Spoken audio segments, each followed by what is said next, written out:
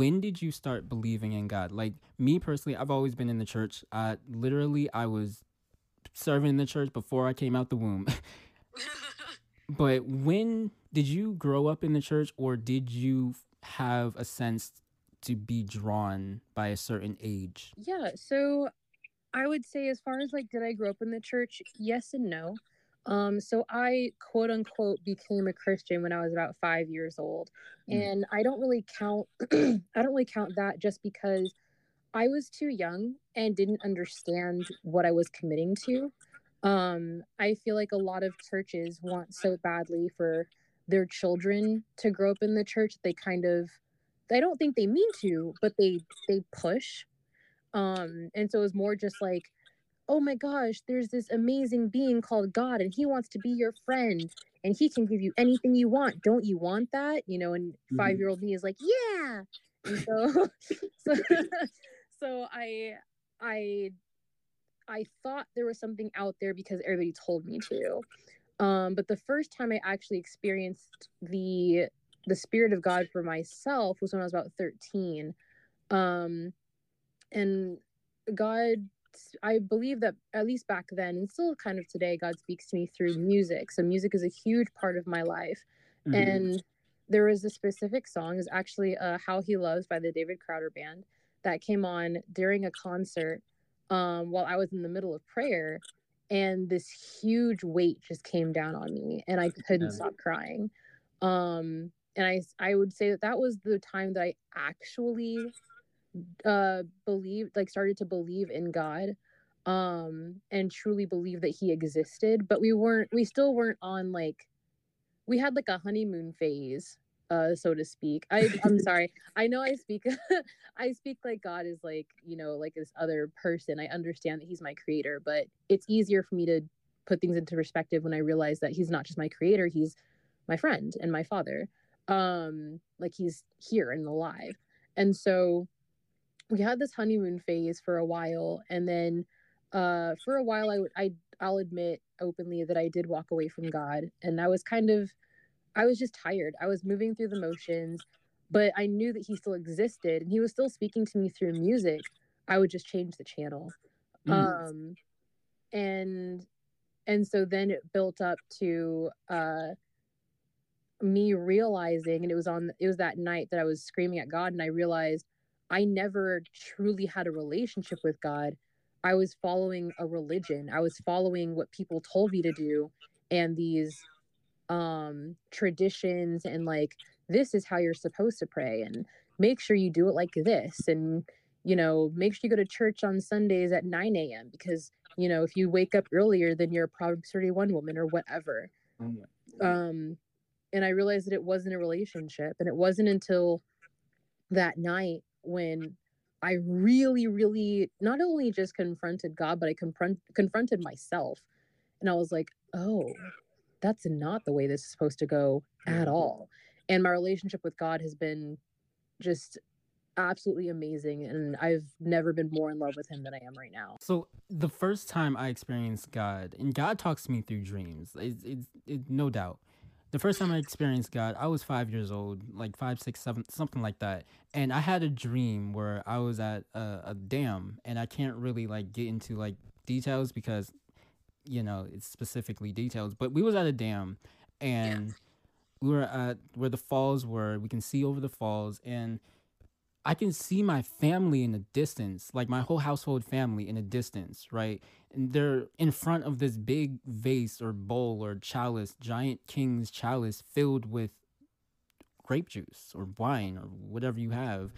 And this platter, giant platter, supersized stuff. And me, in my ignorance, I'm rushing to these two things to drink and to eat. In this dream, I go up, I drink and eat. My brothers and sisters, my mother and father, they're all there. And boom, in an instant, a red hand comes and picks me up, and we're soaring to the sky. And then just before I hit the atmosphere, a blue hand takes me and brings me on the ground. And this goes back way to the beginning of this episode where I said that me as a writer, I never written down my stuff until I was 15. Well, this is the same thing. I never wrote down this dream, but all throughout my all. I've never forgot it though, you know, and I've had many more dreams such as this, and I too have left the church, you know, only last year, and I've reconnected with more community. But I can very just when you said all the things about how we're supposed to act in church, you're supposed to come on Sunday, you're supposed to dress a certain way, you're supposed to pray like this, and man, that just it lit something in me right now, because no, it's about relationship. It's about coming to God as you are, and God will meet you where you are. Right. So I want to get to the story of how you saw certain things, and certain things just aligned like way too alignmently, if that's a word. Yeah, so I literally still cannot believe it, and to this day sometimes it's hard for me to like tell that story without getting tears in my eyes. So 10:30 at night, I'm screaming at God, and I mean like I mean, if any, like the people who are listening, when I say scream, I mean I can hear my echo in the distance. Like, I'm not kidding. I sound like a wild banshee. Look like a woman who has lost her dang mind, walking around downtown, screaming.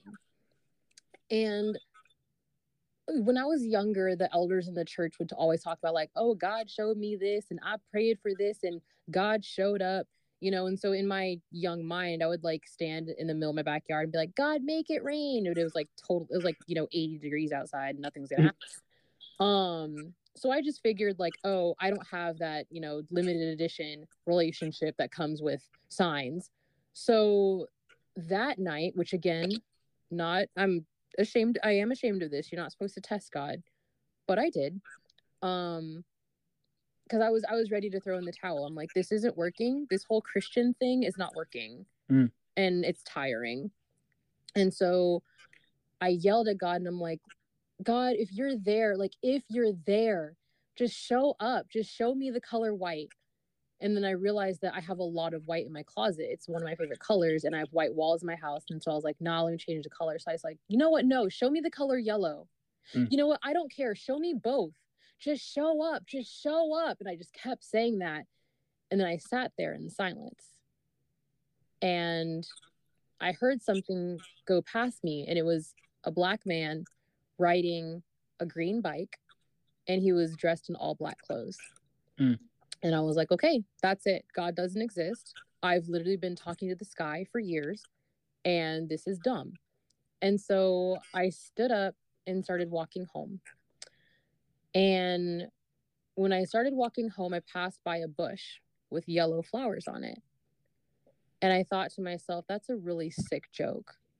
I remember feeling so offended that I would ask for, you know, white or yellow or both. And now you're going to try to show me some yellow flowers. Like, nah, I've already made up my mind.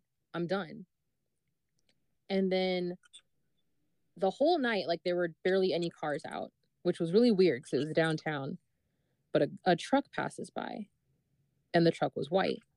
And I was like, huh, that's kind of funny, but whatever. After the truck, there was a car. And the car was the exact same make and model as the dream car that I wanted and now have. And the car was white. And I remember looking in disbelief, because I'm like, I asked for these two colors. Like, does that mean that God exists? Like, yellow and then white? Like, that's crazy. So I'm watching the car roll past me, and it stops at a stop sign. And there was a man waiting at the stop sign to cross the street. And the man was wearing a polo shirt that was striped white and yellow. Yep. And I remember being so at peace that I was afraid.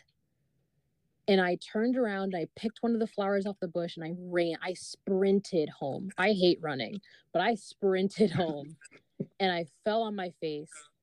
And I prayed like that for the rest of the night. I prayed my condolences. I'm so sorry. I can't believe that I did this. Like, I'm sorry. Like, you're here. I don't know what you're doing. I don't know what's to come. I don't know what I'm supposed to do, but I know that you're here and you can hear me. And so I remember maybe like a couple months later, I wanted to go back to that spot so I can try to feel that feeling again. And when I went back to that spot, I saw that bush with the flowers on it. And every time I go to that spot, the flowers are always red. Always. And it's not that I don't believe that God doesn't exist in that spot, but he needed to be there for me right then and there. And so to this day, I do not have all the answers. I don't have the Bible memorized.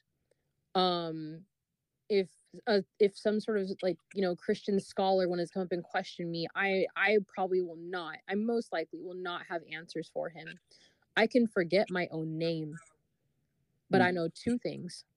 I know that God exists, and I know that he can hear me. And if I'm truly living by faith, that's all I need to know.